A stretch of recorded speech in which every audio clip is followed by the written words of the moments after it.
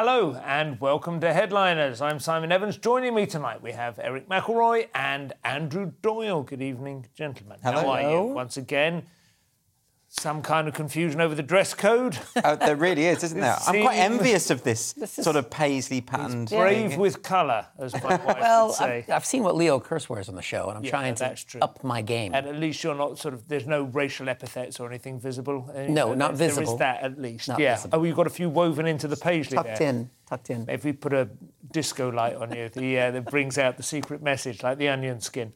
How are you, Andrew? I'm very good, but I'm not feeling as funky as that. That is a funky look, you know. Well, no, but you're a serious player, aren't you? That's bland, I think, is the word. Bland.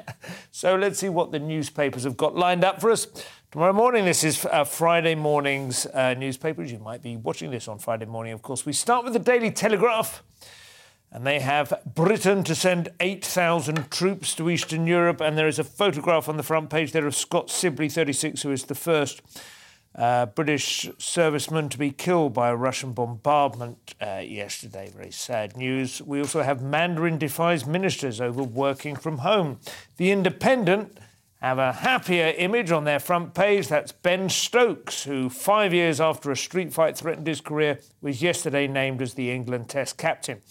Meanwhile, the Tories are failing to act on MP who watched porn. Didn't just watch it, watched it on his phone in the House of Commons with female MPs next to him, I believe. The Guardian has got Biden defies Putin's threat by doubling aid for Ukraine. An extraordinary photograph there of what I believe is a young Ukrainian lad in a bombed-out truck cabin. And a couple of little sidebars there. The PM urged to act swiftly over porn watcher MP.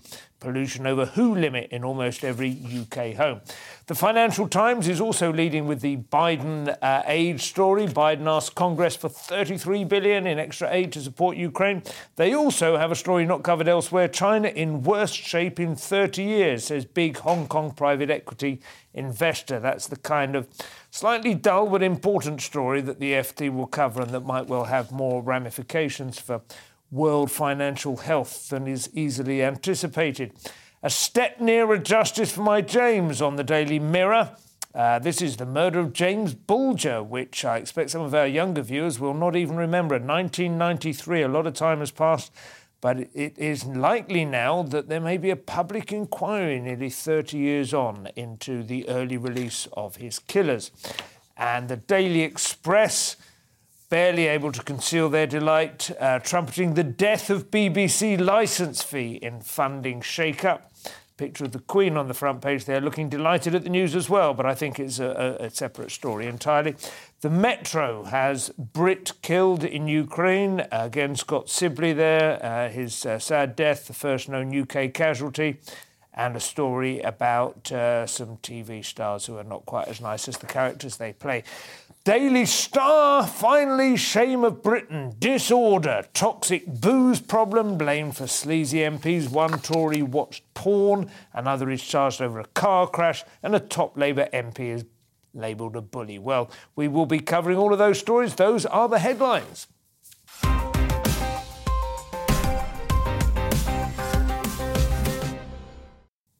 So we'll kick off with some sad news about a British fighter in Ukraine. Andrew? Yes, this is Scott Sibley, who, as you saw, appears on a number of the front covers tomorrow. This is very sad. This is a British soldier. Had served in Afghanistan, went out to fight in Ukraine. Not as part of the British Army. I mean, no. We should emphasise that. It's obviously, this is not we have not crossed that line. No, absolutely. In fact, the Foreign Office has said explicitly they don't want people to go out and fight, although there has been some confusion because Liz Truss said she unequivocally supported those who did. So that's a sort of separate issue. In regard to Scott Sibley, 36 years old, a father, he's the first confirmed British individual who's been killed in this conflict. Of course, there's been lots of tributes coming in now, by all accounts. Do we have any idea how many British independent individuals have gone over them?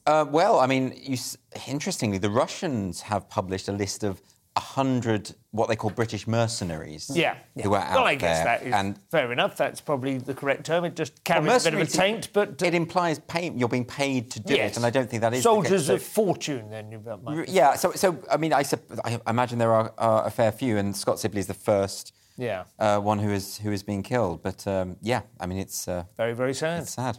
Anything to add to that, Eric? No, I mean, it's awful. I mean, for the Russians to talk about mercenaries when they were bragging at the beginning that they were going to bring in a bunch of Syrian soldiers is a bit rich, of course. Well, it is funny how, is it funny? It is curious how there is a taint that attaches to mercenaries. I think there are different cultures, there are different empires which have been built entirely with mercenary forces, and they are often regarded as being superior to conscripted soldiers. I mean, there is an argument that they're a far more moral way in which to support your territorial ambitions, if that's what you want to do, to hire men who understand the risks and are being amply rewarded for taking those risks, rather than to get a bunch of 19-year-olds and lure them into the idea that this, I mean, God, none of it's very pretty, is it, at the end of the day? But Scott Sibley obviously knew what he was doing. He's of course, and he's to be honoured. Well, it goes some way. It's a testament to the strength of feeling behind this that people are going. I mean, there were people who went out to fight against ISIS, of course, as well. So it's clearly this was a passion to him. Yeah. And Well, we salute you, Mr. Sibley, and I'm sorry to hear of your end. Eric, first story from Westminster this evening. Quite a few we have racked up of MPs behaving badly. So this is one way to find out who some MPs are, because I'd never heard of Liam Byrne before. A Labour MP, this is a story from The Times, suspended for the Commons for bullying his a staff member of his. He's a Labour cabinet minister. I think that Labour saw how well the Tories were doing with controversy and so decided to step in. But this was a while ago, wasn't it? He was doing this. Was he doing this during his time when he was in office, or is it more recent? Well, he was doing it to somebody in his constituency office. So it was a while ago, because 2019 is when the person was working for him, so a few years ago. Because his most famous, sorry to interrupt you, his most famous, the only thing he was famous for was leaving a rather sarcastic note when the Tories took over from Gordon Brown. He was the one who left the note in the Treasury office. Yes, that's why I'm surprised you haven't heard of him. Yes. I'd forgotten about that. He was the Chief Secretary of the Treasury. No money left. There's no money left. There is no money. And I always quite liked him for that, to be honest. But now he's got another reason for us to remember who he is, which is good. It's like Bruce Forsyth said, you've got to keep it, every so often you have to kind of make your name again. That has been over 10 years now, I suppose. Yeah. That was 10 years. What was the bullying amounted to? Was he like lunch money? What was he ostracized his member of staff named David Barker. He denied David access to his IT account, and he broke off contact with him, which, I mean, it is bullying. That's not good. No, it's not nice. It sounds like stuff that would happen with my kids. Like, you can't play with the IT account. I'm not talking to you, and don't touch my toys. What I liked was that Liam has been told to write a letter of apology, which made me think of Bart Simpson in the opening credits, just writing, I will not ostracize my members of staff. Well, I don't know how sorry he is. I mean, he was doing it. This was a sustained thing. Yeah. There were all sorts of things like him wiping access to his computer. Really? Changing, making his passwords void. This kind of strange behaviour. I wouldn't even do that to my wife. No, it's I don't have to. She deletes her own password. But also, this is the equivalent of ghosting. Yeah, I mean, he's basically not replying to messages, emails, or anything like that. And his excuse was, well, I wasn't his line manager. And it is a weird, a sort of nasty passive-aggressive type of bullying when you just ignore someone. In a sense, it's worse, I think, that kind of thing. Well, I mean, it can certainly, it messes with your mind, doesn't it? Which can be very unsettling. Yeah, you're not quite sure that anything is going on. Am I imagining it? That's kind of part of it. Yeah. But being, suspended for 2 days from the House of Commons. Just 2 days. I mean, it's a bit of a farce anyway. Yeah, but this is his main punishment, is being spoken of in these terms on GB News, isn't it? That is definitely... You'll be to get up from that now. Very disappointing. Andrew, part 2, MPs behaving badly. This one has picked the excuse du jour to explain his trans... his Trav just stopped on the word trans, which is not appropriate.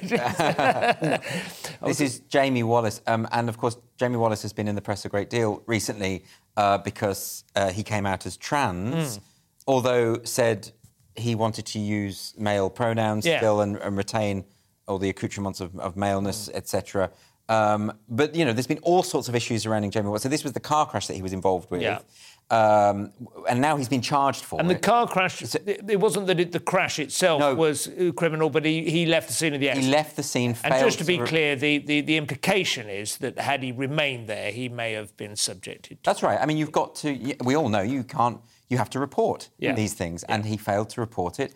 He's now been charged as a result of that. One of the reasons that he gave, though, was that he claims that he was raped, and that obviously this has, as it would, caused all sorts of psychological problems. He was blackmailed, all sorts of horrible things like this. So he said he'd been using a sort of dating site or something, hadn't he? And I think he'd been trying to sort of explore his sexuality, come to terms with it, and he'd had some hookups, and some of them had gone wrong, and this was one of the ones that had gone wrong. Yes. All of which sounds horrific, but I don't know, maybe even just saying "but" after the back. I mean, it really is horrific. But I think his constituents have the right to expect that if somebody is spiralling out of control like that in their private life and no longer able to obey the law in some fairly straightforward matters. Oh, I mean, of course, you can't carry on, can you? You can't be an elected representative and you break the law in this way. Yeah. But everyone, obviously everyone has complete and utter sympathy for someone who's in that position, where they're being blackmailed, where they've been raped, etc. But no, of course, I mean, he has to be held accountable for all of this. And it just seems that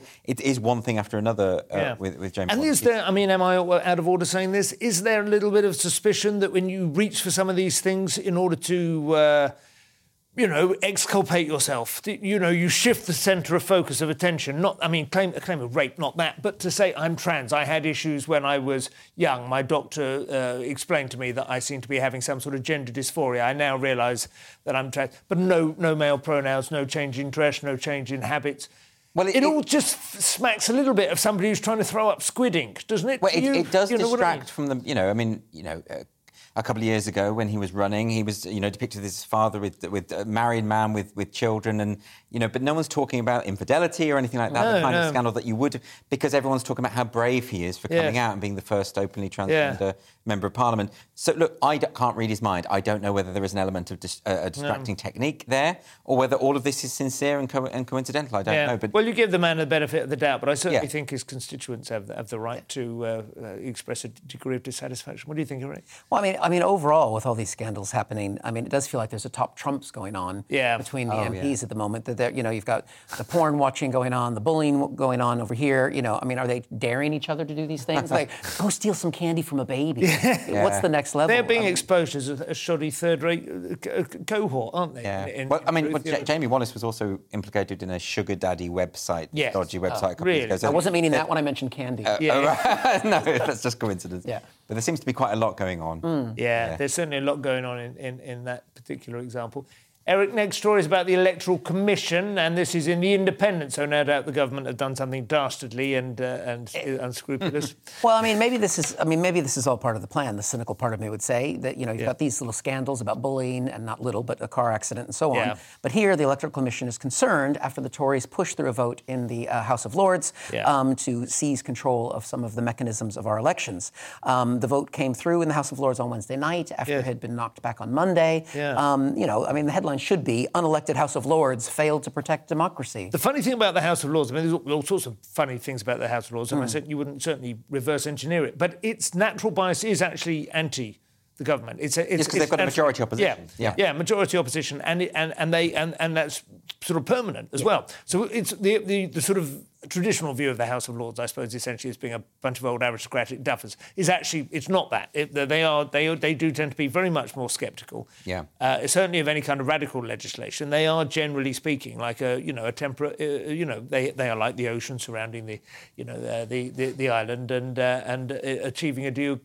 It's unusual that something slips through in this. There would normally have been a majority in the House of Lords that would have defied it. They did a bit of a fast one because it got knocked back on Monday and they brought it in Wednesday night without much notice. And so it was the Conservative Lords that were there, and the ones who would have voted against it weren't, because they apparently didn't get warned that this was happening. And this is, a bill, if you're concerned about democracy, this is the government seizing control of an independent commission. This is bringing in the voter ID things, which are the definition of voter suppression. There is no voter ID problem, because this is a big thing in the US as well. You think that is the definition of suppression, is being required to show who you are in order to vote? The claims of fraud that are being prevented by the lack of voter ID are just not proven. There is just no wide-scale voter fraud in the UK. Do you think it would suppress it, though? Do you think people who can't find ID should be allowed to just vote anyway? The studies have shown that it disproportionately affects people from lower incomes and from minority communities, and maybe who are less the more I up on hear the about day-to-day it, democracy. the more I like it. What do you think, Andrew? Well, that's the point, isn't it? That it becomes politicised because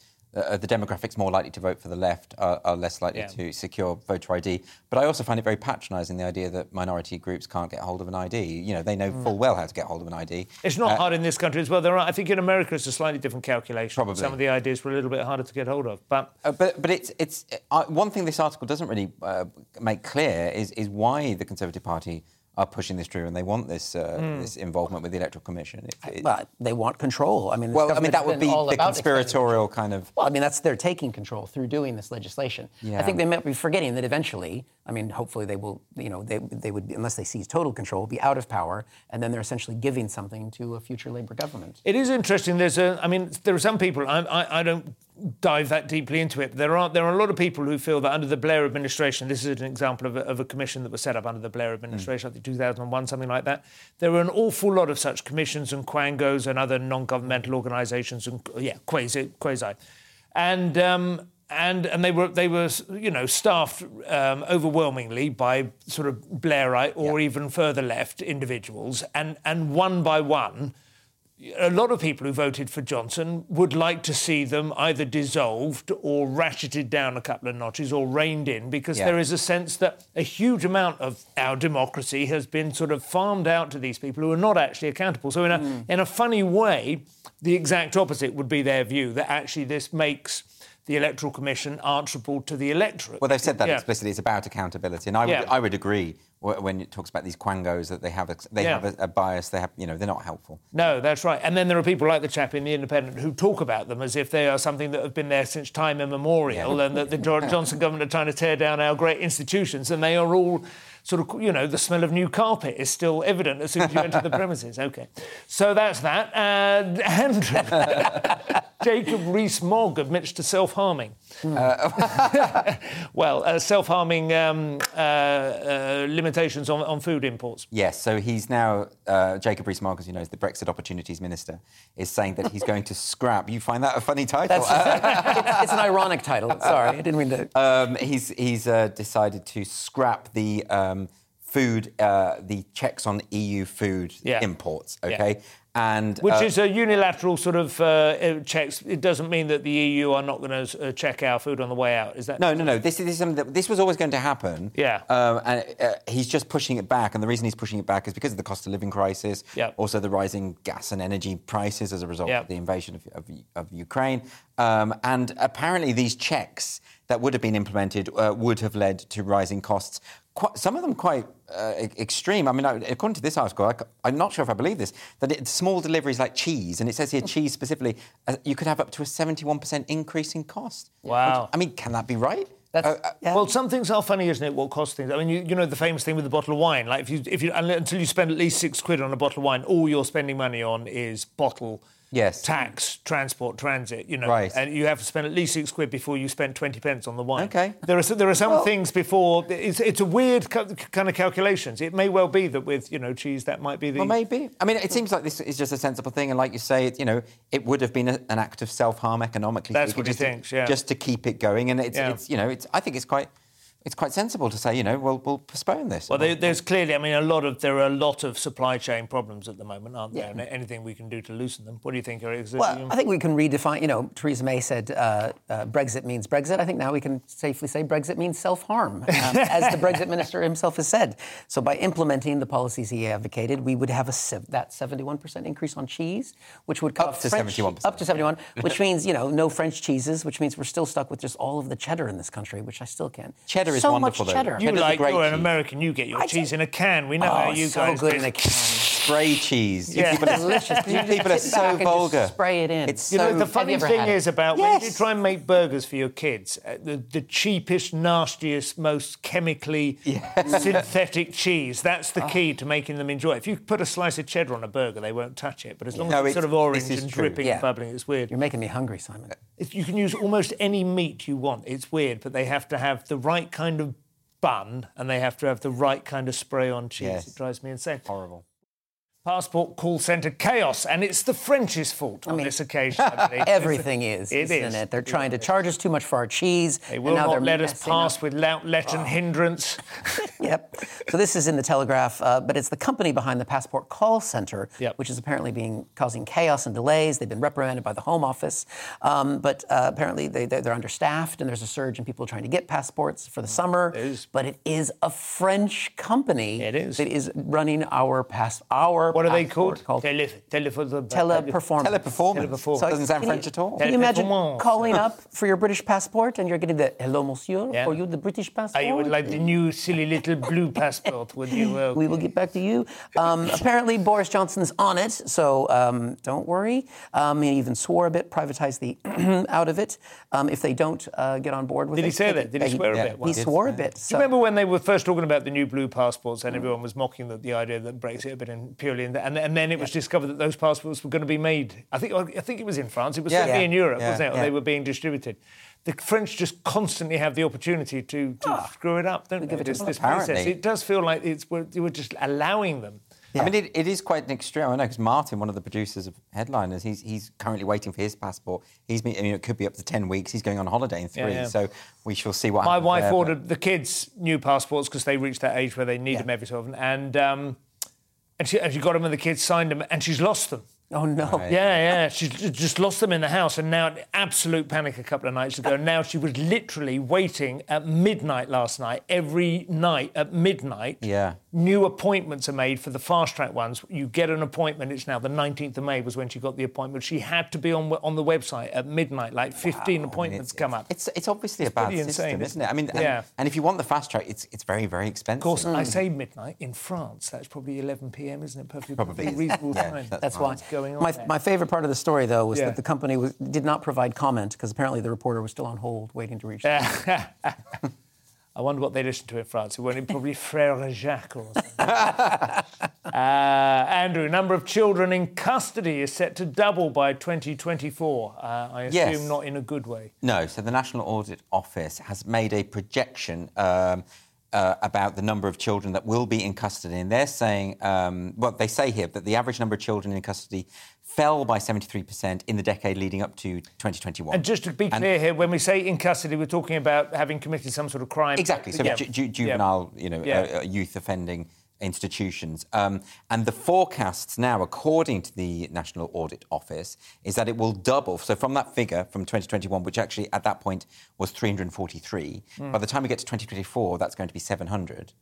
So that's still not that many. Well, I mean, it's not great. But the thing is, this is a projection. But as this article says, that the reason for this is this rapid rise, or relatively rapid rise, is a result of increased police recruitment, moves to tackle the court backlog caused by the pandemic. Right, so it's for good reasons then. There are reasons, and the police crime and sentencing bill, which has, in other words, we have a tougher system. Yeah. Now, but what's interesting here is then you've got people sort of talking about. I mean, Andrew Nielsen, who's the director of campaigns at the Howard League for Penal Reform, and he's saying that these recent policy decisions risk sweeping more boys and girls into our failing criminal justice system. But they're not just picking children at random and locking them up. This is a failure of socialisation, surely. Sweeping them into the justice system. Right. It's very strange framing, isn't it? It seems like an odd way to put the blame on the criminal justice system for getting too strict, rather than saying, why are kids committing crimes, and maybe we need to look into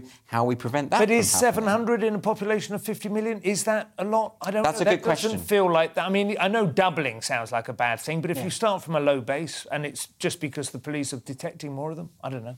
I think long-term is the solution, locking kids up or finding other ways to get kids socialised in a way that they're not committing crimes. Also, of course, it's disproportionately minority students that are children that are getting swept up in this. When it's half the kids are from minority families, and that's when only. What do you mean minority? Like ethnic minority? Ethnic minority families, where only 22% of the UK is ethnic minority, and 50% of these kids getting swept up in this. And you're using the swept up term, so you regard them as the victims. Well, I think that we have to look at other solutions beyond policing. The ethnic minority children are naughtier?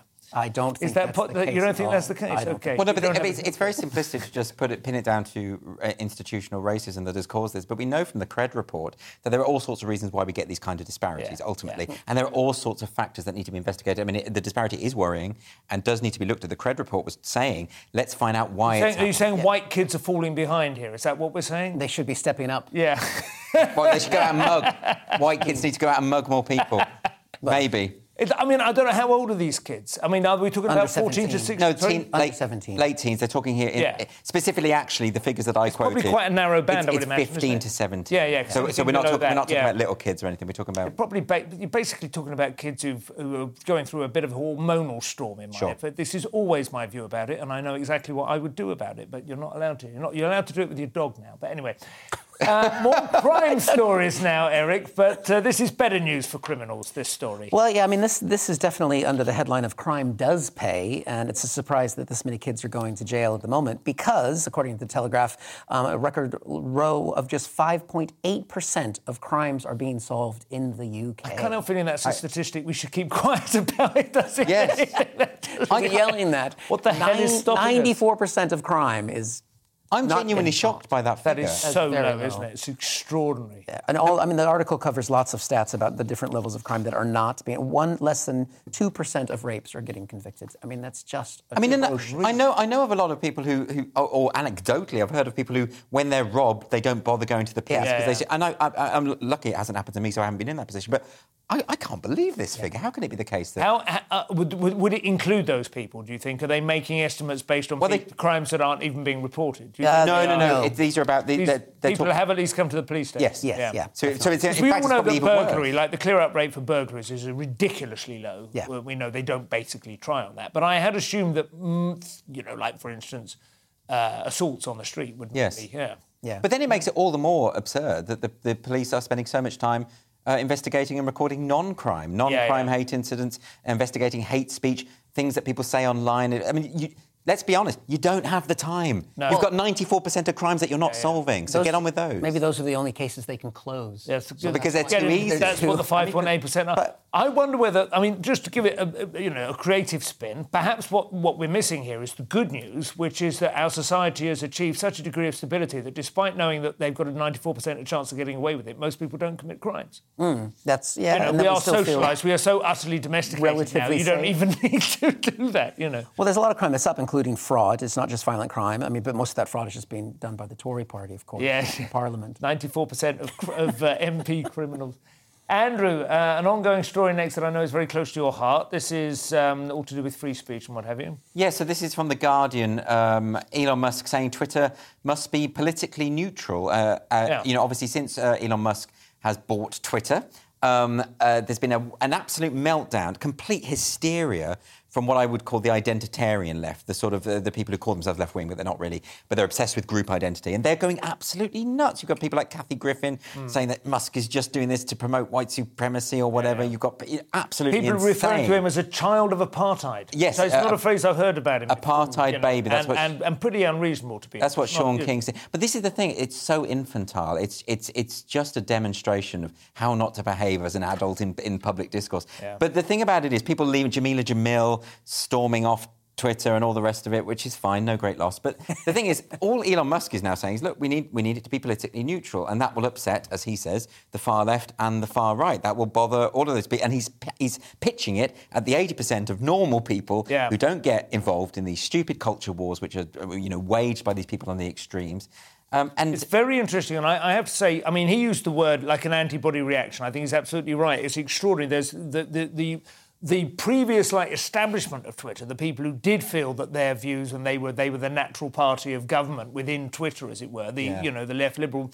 They are acting as though there is some kind of hostile body has entered the, some. Oh, they're going crazy. I mean, the employees at Twitter as if they have an infestation of something. They're kind of like maddened, like a horse would be. You know what I mean? If it had fleas or something. There's an extraordinarily volatile reaction, and I think it tells us a great deal about the degree to which they have realised that they have been imposing their will on this platform, and now its ownership is switching, the potential for somebody else's will to be imposed. If they hadn't been malpracticing, I don't quite know how to express this, if they hadn't been taking unreasonable advantage, if they had not been using the natural tendency of the Twitter establishment, the Twitter government or whatever, to drift towards the left, to asymmetrically punish the right, then they wouldn't, I suspect, have quite such an extraordinary visceral fear of what comes next. It must be that, because it's not as though Elon Musk is this far-right individual who's coming in. Absolutely not. And I think you're on. He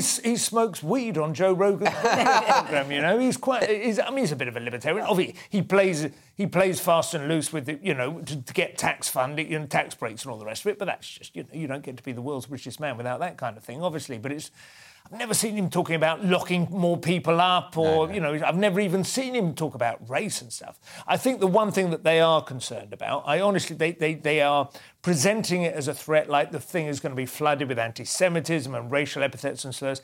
I suspect it's the trans issue, which has actually been extraordinarily protected. They just want to be able to boot people off the site for having opinions they don't agree with. That's it. Well, not just opinions, I think for stating biological facts. Sure. I think that's what they're afraid is coming, because I do think they have been using that particular issue, which is absurdly inflated beyond all actual importance, for the vast majority of people, specifically in order to exercise a degree of kind of coercion over what you're allowed to think and say. That's the Orwellian, that's the Eastern Front in terms of that. And I think that's what they fear is coming. Eric, you look probably a bit sceptical on that front, but it has There's a lot of things to digest in what you've both said there. But I ultimately, I think Elon Musk is kind of trolling all of us, the left and the right, because he is playing up and apparently angering people on the left-wing side. The right is excited about him coming in and taking over Twitter. He's going to say something soon, and he's going to offend them and make them all go off. The sale hasn't even gone through, I don't think. So it's been partially accepted, but it's not actually happened. I think the check is in the mail kind of thing. Yeah. Like it's not like many a slip. That's true. Yeah. It is interesting as well, and some other people who know what they're talking about have said this. Obviously, it's not just my opinion. He is going to confront two major blockades to whatever changes he does want to make, whether he wants to just neutralise it or swing it to the right. One is the culture within the company itself. You cannot just sack everyone. You can't replace everyone's mindset. It's very much like Tim Davie coming into the BBC and saying, right, enough of these left-wing, woke panel games. We're going to have more. You can't just do that. You just cannot. But there are some things he can do which are very basic. Things like just publish a terms of service that are unambiguous. Yes. That say this is why you will be banned. Yep. Have a system where if you do get banned and you ask why, they tell you why. Have transparency. Don't have this Kafka-esque thing where you won't tell people why you've kicked them off. And then it creates all of these problems. And, all of this, he's not saying anything unreasonable. He's just saying we will have free speech guidance within the law. And in other words... Well, that's the other thing I wanted to say, because the other thing he will confront is there are different laws in different countries, and the laws have been... And we all know how we are concerned about the online hate speech bill or whatever, in this country, but also in the EU as well. There are, he's only saying, I want Twitter to be a place where you can enjoy free speech as defined within the present law, he's not saying that's totally reasonable. But it still will be difficult to police. But, I think that the thing is freedom of speech does not come with freedom to be on a platform. And I think that's been the whole thing with Twitter and all of these other things as well. And conflating the two things. If somebody's putting out misinformation, putting out things that are trying to bring down the government of the country that the company is based in, that those people, I can see why if I had a company, I wouldn't want those people on my platform either. Yeah, well, you were talking about Donald Trump trying to bring down the government. Exactly, You crack me up, Eric. More social media news now. This is Facebook, I believe, maybe a related issue, possibly. Well, I think possibly. It's the story of two billionaire lovers, Elon Musk and Mark Zuckerberg here. So people shifting possibly away from Twitter, jumping onto what is called Meta now, is the corporate name for Facebook, because they were having a slow sales month the first quarter of this year. But shares rose after they had an 18.9% increase in activity on the platform. Because apparently some of those people maybe leaving Twitter have now jumped onto Facebook, thinking that this is a better billionaire who they're going to trust their lives and resources and communications to. So maybe, it's kind of like Elon Musk saying these things that he's been saying, because he's kind of known for sort of sabotaging his own stock and doing that. By coming out and saying these things as he buys Twitter, he might be pushing people onto another platform, sort of like, Russia by saying, well, I want to invade Ukraine, is push people into, supporting NATO more. So sort of a interesting pushing comparison. On one side and getting into the other. But the other thing I noticed in this article they put in there is that Pinterest is up as well, 10.4%. But I still don't understand what Pinterest is. I don't know what Pinterest it is. is great, actually. I like Pinterest. Essentially, you just look at lots of nice pictures. And if nice. it learns that you like vintage bicycles, every so often it goes, here's some more vintage bicycles. That sounds quite here's charming. Pictures of ruined houses that have been taken back by nature and things. I mean, I have a number of things that it knows I like. It's generally conceived, I think, in people's imagination to be a thing that largely it's quite gendered. It's quite women prefer it. I think there's a lot more women on it than men, and they use it as sort of style notes for decor and stuff if they're planning what they'd like their barbecue pit area to look like. You're really selling it. That's why you look so sharp. It's great. It's lovely. It's just like lots of tear sheets from glossy magazines, but in a much easier to consume sort of form. I like it. I do. I'm unashamed a consumer of nicely taken photographs. And once it understands your genre, it's actually pretty good. I don't like Instagram, which is the one that everyone. Instagram is massive now. I've never understood Facebook. I cannot navigate through Facebook, and I don't intend to learn. I have enough of my time is sucked out by the vampire Twitter. Did you want to add anything to what? Not particularly. I mean, I'm surprised that Facebook has had a bump at all, because it did feel like it was on a downward spiral. I think a big company like that changing its name is never a good sign. It implies that it is the end of days. I think the metaverse thing is quite clever, though, that they have now positioned themselves early on that, and a bit like Elon Musk, who is now the wealthiest man in the world in what is still a technology in its infancy. Electric cars. That's where all the debate. And again, I think Facebook are probably correct in seeing that we are going to take another paradigmatic shift at some point and move further into the metaverse. Well, I'm staying off it. I'm not going down that road. It's kind of terrifying, but at the same time, I think the built environment around us is becoming so unbearably ugly precisely because people don't really live there anymore, So you're going to have to choose whether you want to live in the ruins of the previous civilization or move into the VR headset, Yeah, exactly.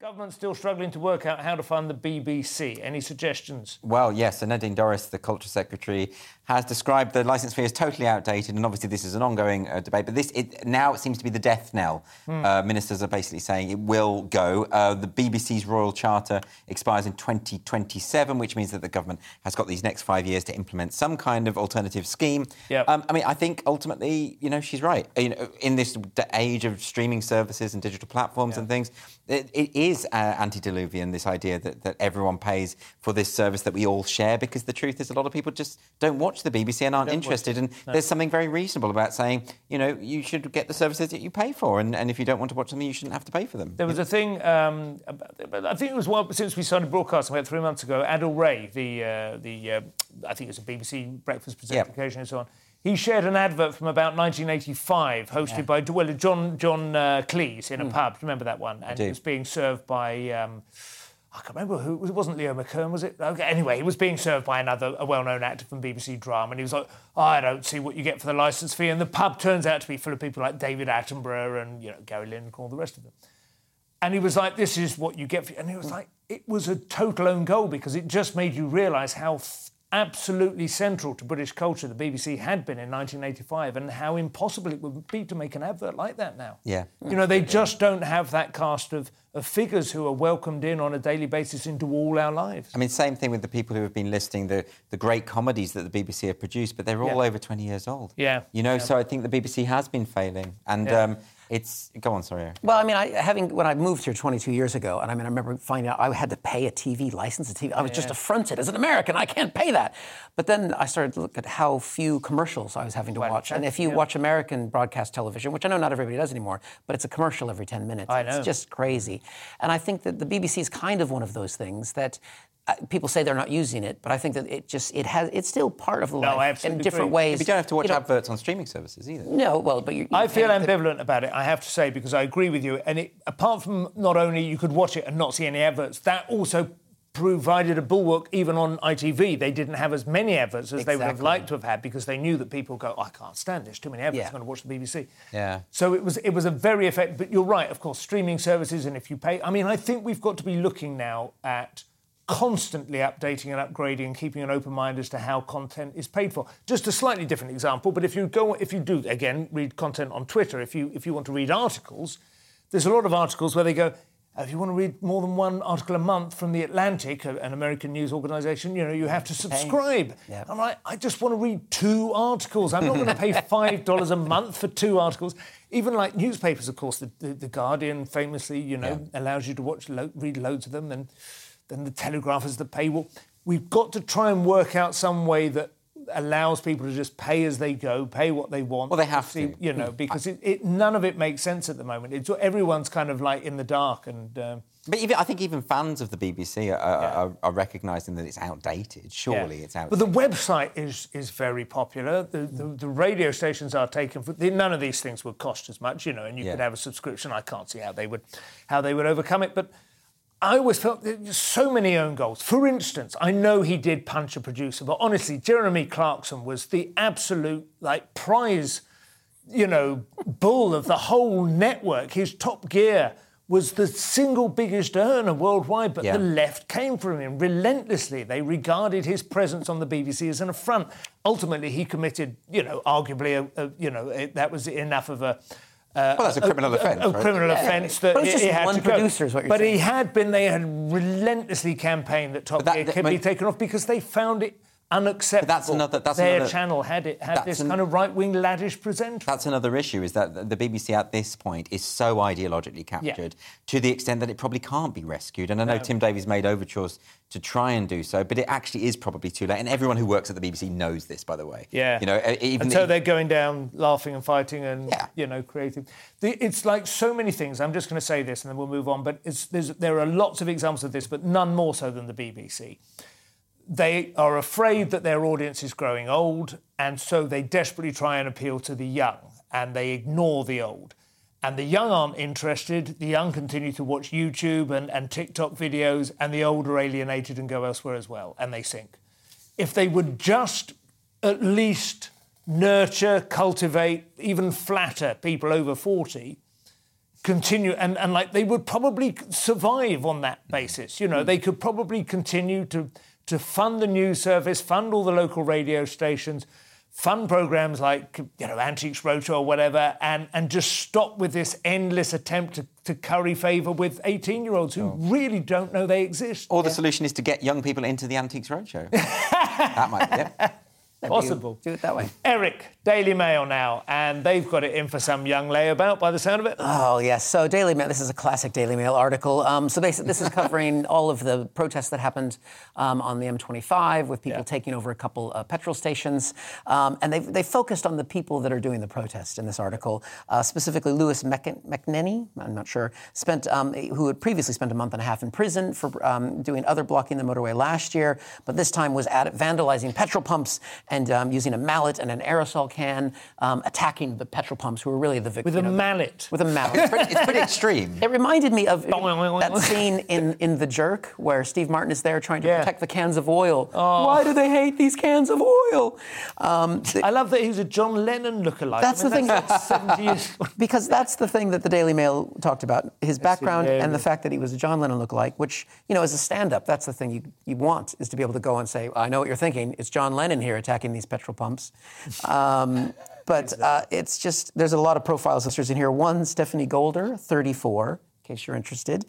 Charity worker from Essex, said that she was sick and tired of being treated like a criminal, as she kind of did a criminal act, allegedly.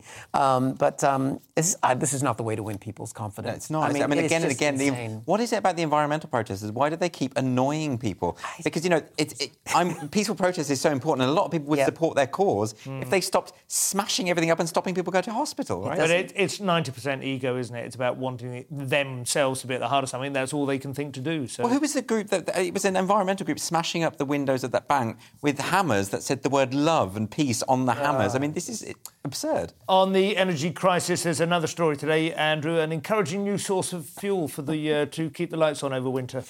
Yes, these are the... again, this is another example of the government sort of changing direction as a response to problems. So, obviously, we've got these fears of a Europe-wide gas shortage as a result of the war in Ukraine. And the government had planned and had pledged that coal power would be phased out by October 2024. Mm-hmm. And there were all of these various power stations that were in line to shut. But now the government's saying, actually, we're going to provide millions of pounds of subsidies in order to keep you open because we're going to have a shortage. And actually, this is what we're going to have to do. But the government is saying that this is a kind of stopgap solution. They're not revising their pledge wean us off coal power by October 2024. It's a kick in the teeth for the Great Reset theory, at any rate, isn't it? Because there's a lot of people who think that the war in Ukraine and indeed the pandemic and everything else was sort of basically created. They were warming us up for the for the green energy revolution. Yeah. It turns out that after 3 months of rising gas prices, they're willing to sort of burn cow dung and witches in order to keep warm. I think this is great news. I'm looking forward to seeing more chimney sweeps. And the London fog coming back. Part of the British character, it's great. Definitely. Yeah. Put a bit of texture in the sky. This next story, Eric, from The Telegraph, my main objection, as you know, is that they didn't go with the Gerry Rafferty soundtrack, yes. Night Owl. But what's the story? We had a good discussion about the soundtrack of this particular advert. In The Telegraph, Samsung have been accused of being tone deaf over an advert that has a lone woman running down the street at night, and she's wearing with her earbuds, in, whatever, with her, not earbuds, I think, with a Samsung, smart watch and her Samsung phone. So critics are saying that the 1 minute advert, it doesn't reflect the true dangers of women being out at night. The true dangers of women—that's a thing that needs to be reflected. The true dangers of women. That's what the Not two women, but all women. Have said. The true danger. But, I mean, it isn't a very realistic advert. For one thing, the woman is jogging in a city and she smiles at someone else, and they smile back at her. She actually gets a high five from a guy on a scaffold. It's not based on reality. No. But they weren't thinking about those things, were they, when they made this advert? No, I mean, I do think it's a little bit of kind of victim blaming to say, well, we can't show a woman doing something that women should be able to do. Exactly. And so do we reflect that in an advert, or do we try and say, well, women can't probably do that and feel safe, and that's a problem. I don't know if they can do it and feel safe. That's obviously, you're talking about a state of mind there. Whether they statistically are safe is an interesting question. The city she's in, it's hard to say, it looks as if it's Belgium to me. There's this sort of like quite continental architecture. But I wonder if you do go running, if you are fit and healthy, as she clearly is, and you go running. I think the statistics, as you know, I'm sure you do know, that more men are attacked at night, actually, than women. I mean, there is, there's a perception and how safe you feel, and then there's the stats. Yeah. I suspect a fit young woman running in high-end jogging gear through a virtually deserted street is pretty safe, actually. I would have thought, but also it is just an advert. Yeah. I can think it does feel like an overreaction. If she suddenly sprouted wings and flew, that would be probably fine. But she's just pitched it to the uncanny valley. I don't think the criticism that they are being flippant about the dangers to female safety is fair. No. Because quite obviously they weren't. Yeah. That's not. It's an advert. And then finally, the Metro next, and what I'm calling the bovine emission lowering cow harness, or belch. Yeah, so this is Prince Charles has met with a group of scientists or people, cow experts, who have created what they're calling in this headline in the Metro a GIMP mask for cows. I've seen a photo. It doesn't look like a GIMP mask. So just what you're imagining, the Pulp Fiction mask, that's not what's going on here. It's not got a zip and like a rubbery feel. No, it's not a fetishy thing. But it's a thing that actually deals with the methane that emerges when a cow belches. And somehow, I don't understand the science, somehow dissipates it. And Prince Charles is very impressed by this. The Australians have underpants that work on this basis. Is that right? They get advertised in service station toilets. I can't remember the brand's name, but they claim that they carbon capture. But apparently, the methane from cows is a major contributory factor to global warming. And so they're talking about... But what's interesting about this is when Charles visits these experts, they claim that the face device doesn't bother the cows at all. Wonderful. How do they know? Amazing. Well, that is all we have time for. Thank you very much, my guests. I've been Simon Evans. I've been joined by Andrew Doyle and Eric McElroy. And tomorrow night, I think you're with Mark Dolan, I would imagine. Thank you very much.